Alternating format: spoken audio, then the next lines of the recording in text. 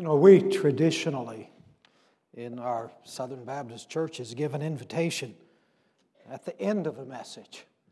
But after hearing this, I almost felt like I needed to come up and just give an invitation now, because without Jesus, we would have nothing. Without Jesus, we could do nothing. If you're here today and you do not have a relationship with Jesus Christ, our Lord and our Savior, you don't have to wait until the end of the service to fix that.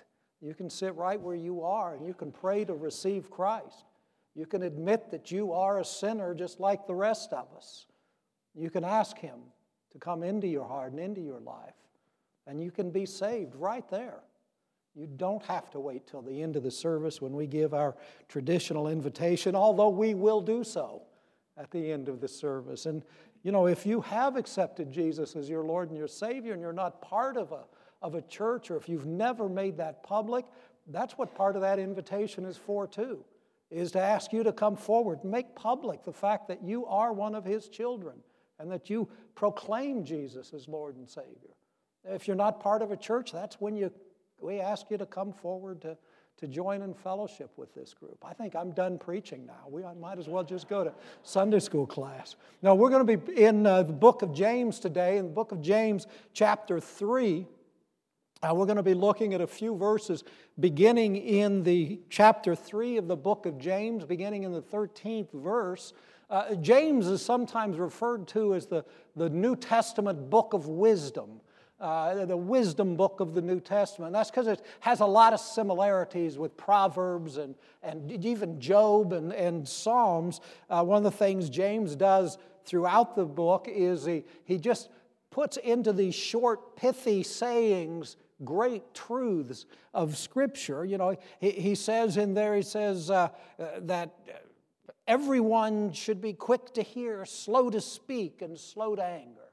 Doesn't that sound like one of the Proverbs? It parallels very closely. James tells us to not show partiality. James is very direct. You read through James and you can't help but just understand some of the things that he says in these short statements. But he also speaks of wisdom directly. And that's the passage we're going to look at really today in James chapter 3, beginning in verse 13. James says, "Who among you is wise and understanding? Let him show by his good behavior his deeds in the gentleness of wisdom. But if you have bitter jealousy and selfish ambition in your heart, do not be arrogant and so lie against the truth. This wisdom is not that which comes down from above, but it is earthly, natural, demonic. For where jealousy and selfish ambition exist, there is disorder and every evil thing. But the wisdom from above is first pure, then peaceable, gentle, reasonable, full of mercy and good fruits, unwavering, without hypocrisy. And the seed whose fruit is righteousness is sown in peace by those who make peace." Let's pray. Heavenly Father, open our hearts and open our minds, Lord, to the truth in your word, to the truth that is your word. Lord, let us hear what you would have us hear today.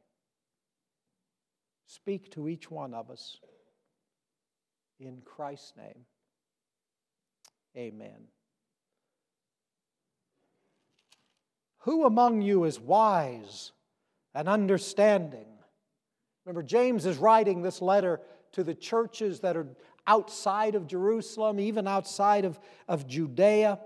These churches are going through what we might call growing pains as the gospel is spread outside and beyond the walls of Jerusalem. One of the problems that James is addressing is that of false teachers.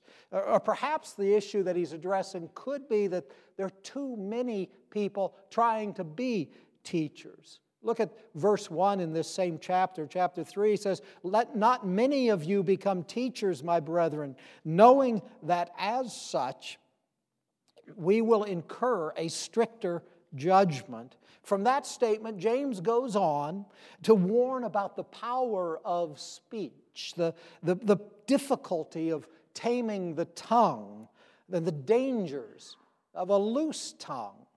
As if he's trying to say, look, one of the qualities of a teacher is that they have learned to tame the tongue and are consistent in their speech. They don't talk one way at church and another way at their work and at home. So the question then naturally arises, well, who do we look to as teachers? I know some of you are already thinking now, therefore, well, this must not apply to me. You don't think of yourself as a teacher. You're not planning to be a Sunday school teacher. But how many of you, this group, there's several of how many of you are Sunday school teachers or substitute teachers or teach sometimes, all ages? I see a few of you out there. Yeah. If you're a teacher outside of the church, how many of you are teachers in schools or homeschooling your kids?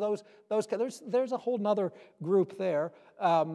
If you're a parent or a grandparent or an aunt or an uncle or an older sibling or have any contact with someone younger than you, how many of you are in that? I think just about all of us are. In fact, what that means is that all of us at one point or another are teachers, because there's always someone who looks to us to learn from. You're all teachers. But here's the real clincher. Remember what the Great Commission says there in Matthew? Let's say it says, go make disciples. This is a command to all Christians, to all believers. And Jesus tells us, he says, go make disciples of all peoples, baptizing them in the name of the Father and the Son and the Holy Spirit, and teaching them to obey all that I commanded. Go and make disciples. What are disciples? Disciples are learners. So if you're making disciples, what does that make you? It makes you a teacher, a discipler. So we all bear that responsibility. The truth is that we are all always both disciple and discipler. We're always learners and teachers. So while not every believer takes that official role in the church as a Sunday school teacher, which, by the way, is a marvelous role, and we have the best Sunday school teachers in this church. I mean, our folks are committed. There is a group that of the adult teachers particularly that we text each other leading up to each Sunday. I am challenged every week by what they are texting and learning through that.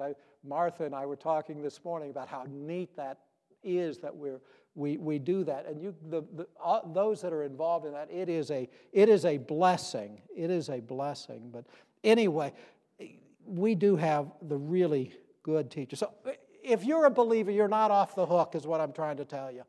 If you are a Christian, you're not off the hook. You too are under the role of teacher. So what's James getting to here? He's saying, who do we look up to as a wise person? Someone from which we can learn. Who among you is wise and understanding? Aren't those great qualifications for someone you want to learn from? That they're wise and understanding. How many of you would say, no, I want to learn from somebody who's foolish and rude? That's... anymore, some of those things we see in television and movies, it seems like that's exactly what people are doing, but none of us would want to learn from someone who is foolish and rude. Being wise, having wisdom, it means to know what is right. Being understanding, wisdom and understanding. Being understanding, it means to know why it's right. See, wisdom, a wise person knows what to do and what to say, and a person who is both wise and understanding knows why they should say it or do it and how it should be done.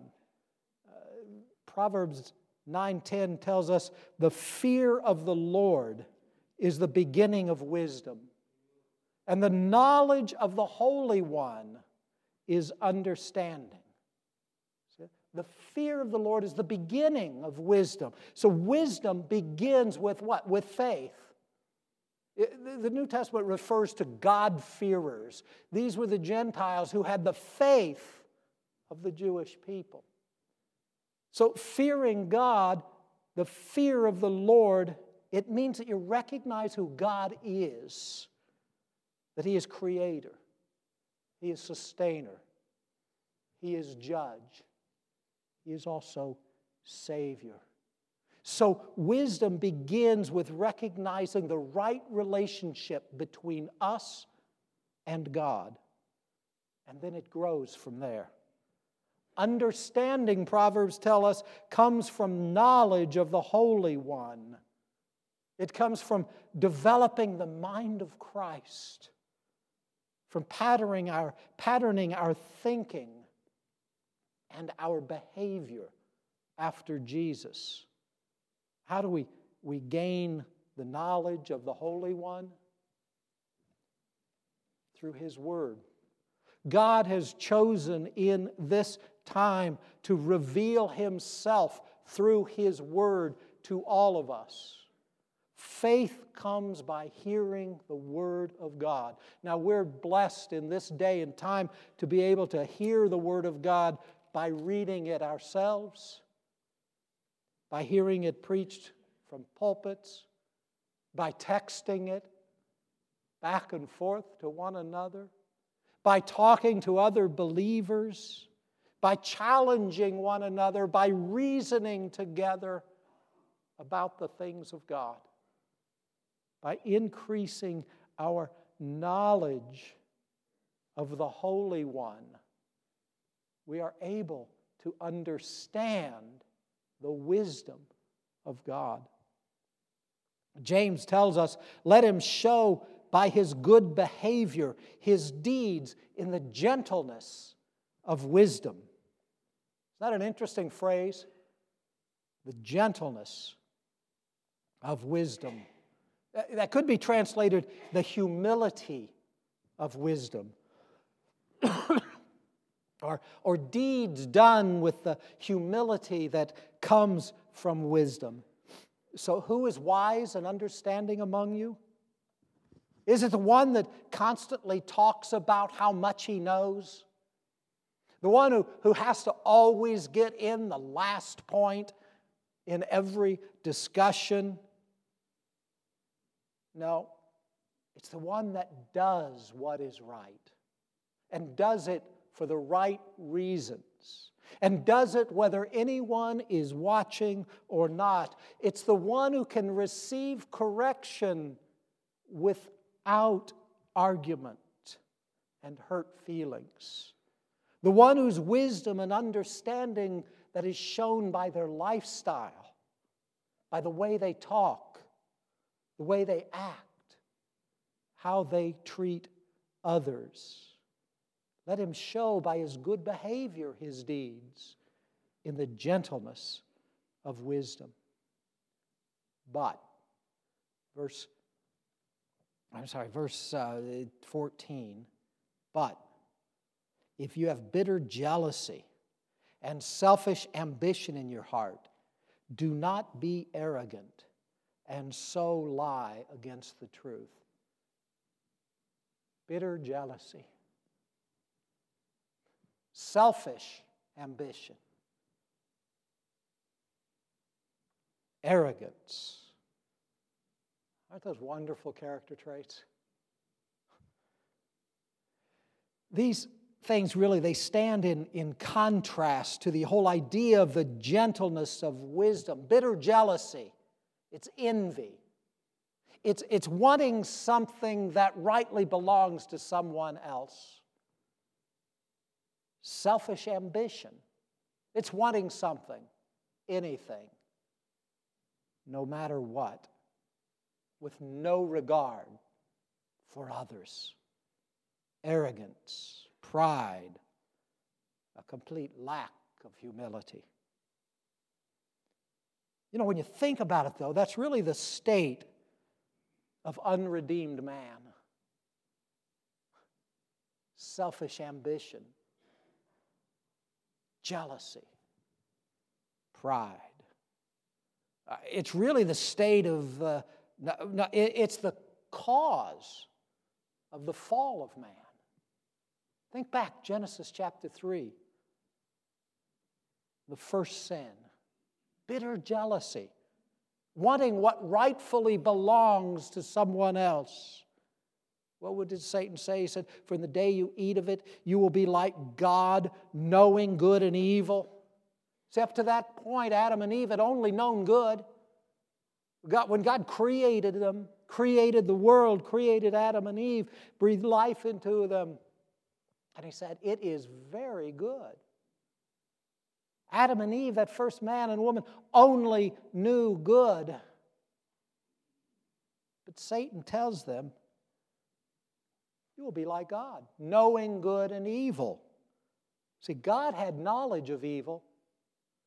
God, who was the creator, and the world He made was very good, but He had knowledge of evil. He had seen it in Satan, who led a rebellion in heaven. And God cast him and his demonic traitors out of God's dwelling place. God had confronted evil. But Adam and Eve, they had had no understanding of evil, no experience with it, no knowledge of it. They were truly pure and innocent. What they had was God's one prohibition. Do not eat of the fruit of that one tree. It was a protective and loving prohibition. God knew that there was something out there that wasn't good. But in their eyes, there was something out there that God had, knowledge of good and evil, that they didn't have, and they wanted it, even though they didn't even know what it was. Bitter jealousy, envy. You know, as parents, how many times have we told our children to not do something because we knew the consequences of it, even if they didn't? And you couldn't even really explain the consequences of it. And those little folks with their free will go against your wishes, and you weep with them as they suffer the consequences. Adam and Eve gave in to selfish ambition as well. Satan said, "You will be like God." Talk about ambition. So they showed their lack of wisdom, their lack of understanding. They gave in to the envy, they gave in to the ambition, and they did the one thing that God told them not to do. And from that point on, man has knowledge of both good and evil. We, in this fallen world, experience both good and evil. But the good news is that there is a time and there is a place when we will no longer be in the presence of evil or pain or sickness or sin, because God will judge sin and cast all evil into the abyss, and He will welcome His children into His presence where only good exists. The Bible tells us that as many as receive Jesus as Lord and Savior by believing on His name, we become the children of God. You see, bitter jealousy, and selfish ambition lead to sin and to death. And where does it reside? But if you have bitter jealousy and selfish ambition in your heart,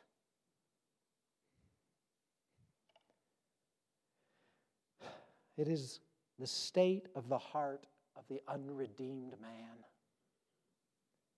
When we come to Christ, we are given a new heart, a pure heart. Now, as long as we live in this fleshly life, we do battle within ourselves. You know, Brother James can be pretty direct, can't he? He can be pretty harsh. This wisdom, this is the wisdom that he's been talking about, the wisdom that breeds selfish ambition, that breeds envy, this wisdom that breeds arrogance. This wisdom is not that which comes down from above, but is earthly, natural, demonic. What does he mean when he says this wisdom does not come down from above? Just a bit earlier in chapter 1, he says every good and perfect gift comes down from the Father of lights. So when he says that this is not the wisdom from above, this so-called wisdom of the world, this wisdom which itself shows itself as jealousy and selfish ambition, it is not from God. It is earthly, fleshly. It is natural. It is demonic. Verse 16, for where jealousy and selfish ambition exist, there is disorder and every evil thing. As we look around the world today, and we look at our cities, we look even at our families, and yes, even at our own individual lives, what do we see? We find out that when we look out for self, at the expense of others, when we adopt a whatever it takes to get ahead attitude, when we put the things of the world ahead of the things of God, then the pieces of the puzzle just don't fit together right. We find ourselves on a very slippery slope, justifying things which in the past we would have condemned. We experience conflict both externally and internally. It's as if everything just begins to go to pieces, and we tend to see the world's way to put it back together. And further down the slope of disorder and chaos we go. That's that earthly, natural, demonic wisdom that leads to chaos, conflict, and every evil thing. 1 Corinthians 14:33 tells us, our God is not a God of disorder, but of peace. The wisdom from above is in direct conflict with that from the world, but it brings us order and peace.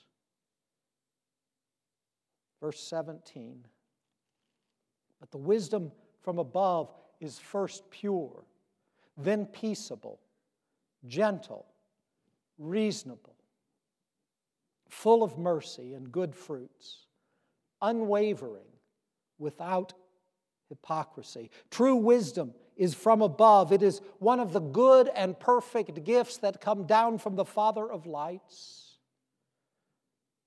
It is wisdom from the only omniscient being that there is. There is no other one who knows all things, who sees all things, who knows the ending from the beginning. He is the source of both knowledge and wisdom. And the wisdom we receive from God is first pure. It is undefiled by selfish motives and mixed with no error. It is a wisdom which separates the wise from the vices of earthly wisdom. Jesus said, blessed are the pure in heart, for they will see God. The wisdom from above leads to purity of heart and an awareness of the presence of God. Then peaceable, not disorderly, like earthly wisdom. We're told as far as it depends on us to live at peace with all men. The wisdom from above gives us the wisdom to do so. Jesus said, "Blessed are the peacemakers, for they will be called children of God." The wisdom from above leads us to seek peace, to be peacemakers, to become children of God. It is gentle. This gentleness speaks of courtesy and consideration, not intimidation or harshness, but kindness, speaking the truth in love. It is reasonable. This word implies a willingness to yield, to submit, to not lord it over others. It's really the opposite of arrogance. It is to be humble, knowing that we are all under someone's authority and ultimately under God's. The wisdom from above is full of mercy and good fruits. Jesus said, "Blessed are the merciful, for they will be shown mercy." These two are closely related here, mercy and good fruits, because mercy engenders generosity toward others. Mercy takes away judgmentalism and opens the door for compassion. The good fruits of good deeds toward others is the playing out of mercy. The wisdom from above is unwavering, without hypocrisy. It is stable and true. It is sincere. It is not double-minded, as James says in the first chapter. Worldly wisdom is jealous. Wisdom from above is pure. Worldly wisdom is selfish and ambitious. The wisdom from above is peaceable and gentle. Worldly wisdom is arrogant. Wisdom from above is reasonable and submissive. Worldly wisdom is earthly, natural, and demonic. The wisdom from above is full of mercy and good fruits, unwavering and without hypocrisy. So the question is, how do we obtain this wisdom from above? Turn back to James chapter 1, beginning in verse 5. "But if any of you lacks wisdom, let him ask of God, who gives to all generously and without reproach, and it will be given to him. But he must ask in faith without any doubting. For the one who doubts is like the surf of the sea, driven and tossed by the wind. For that man ought not to expect that he will receive anything from the Lord, being a double-minded man, unstable in all his ways."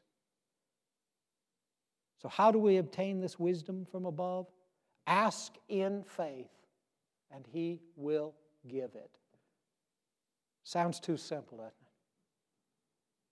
it? That doesn't mean that you can do as I've done before, unprepared for a physics exam, and say that prayer before I take the exam and say, "Lord, give me the wisdom here."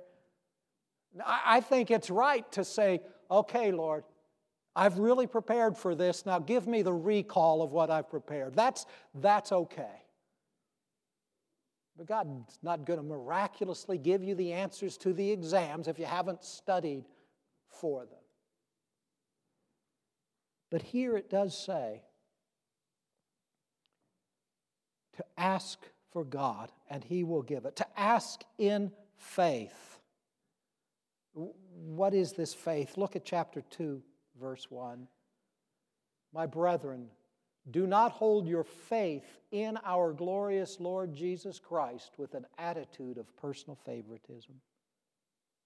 See, it's not just faith that you will receive wisdom. It is faith in our Lord Jesus Christ. If you wish to have the wisdom from above, to be a person that is wise and understanding, you must know Jesus. By knowing Jesus, you know the Father. By accepting Jesus as your Lord and your Savior, you become a child of God, one upon which He lavishes wonderful gifts, one of which is that gift of wisdom and understanding. See, I promised you we'd give an invitation at the end. If you have never received Jesus as your Lord and your Savior, do so today. Admit that you are a sinner and that you need a Savior. Jesus has revealed Himself as that Savior. He took your sin and my sin in His body, and He bore that on that cross. And by His death, our penalty was paid. And by His resurrection, He showed that He is the first fruits of all of the resurrection, and that He has power even over death. If you've never accepted Jesus as Lord and Savior, when we stand to sing this hymn of invitation, you come forward. If you are a believer and are not part of a fellowship somewhere and you wish to join in fellowship with this body of believers, as we sing this hymn, you come forward. If you have a prayer need that you'd like to share, you come up and let's pray together. Let's stand now as we sing.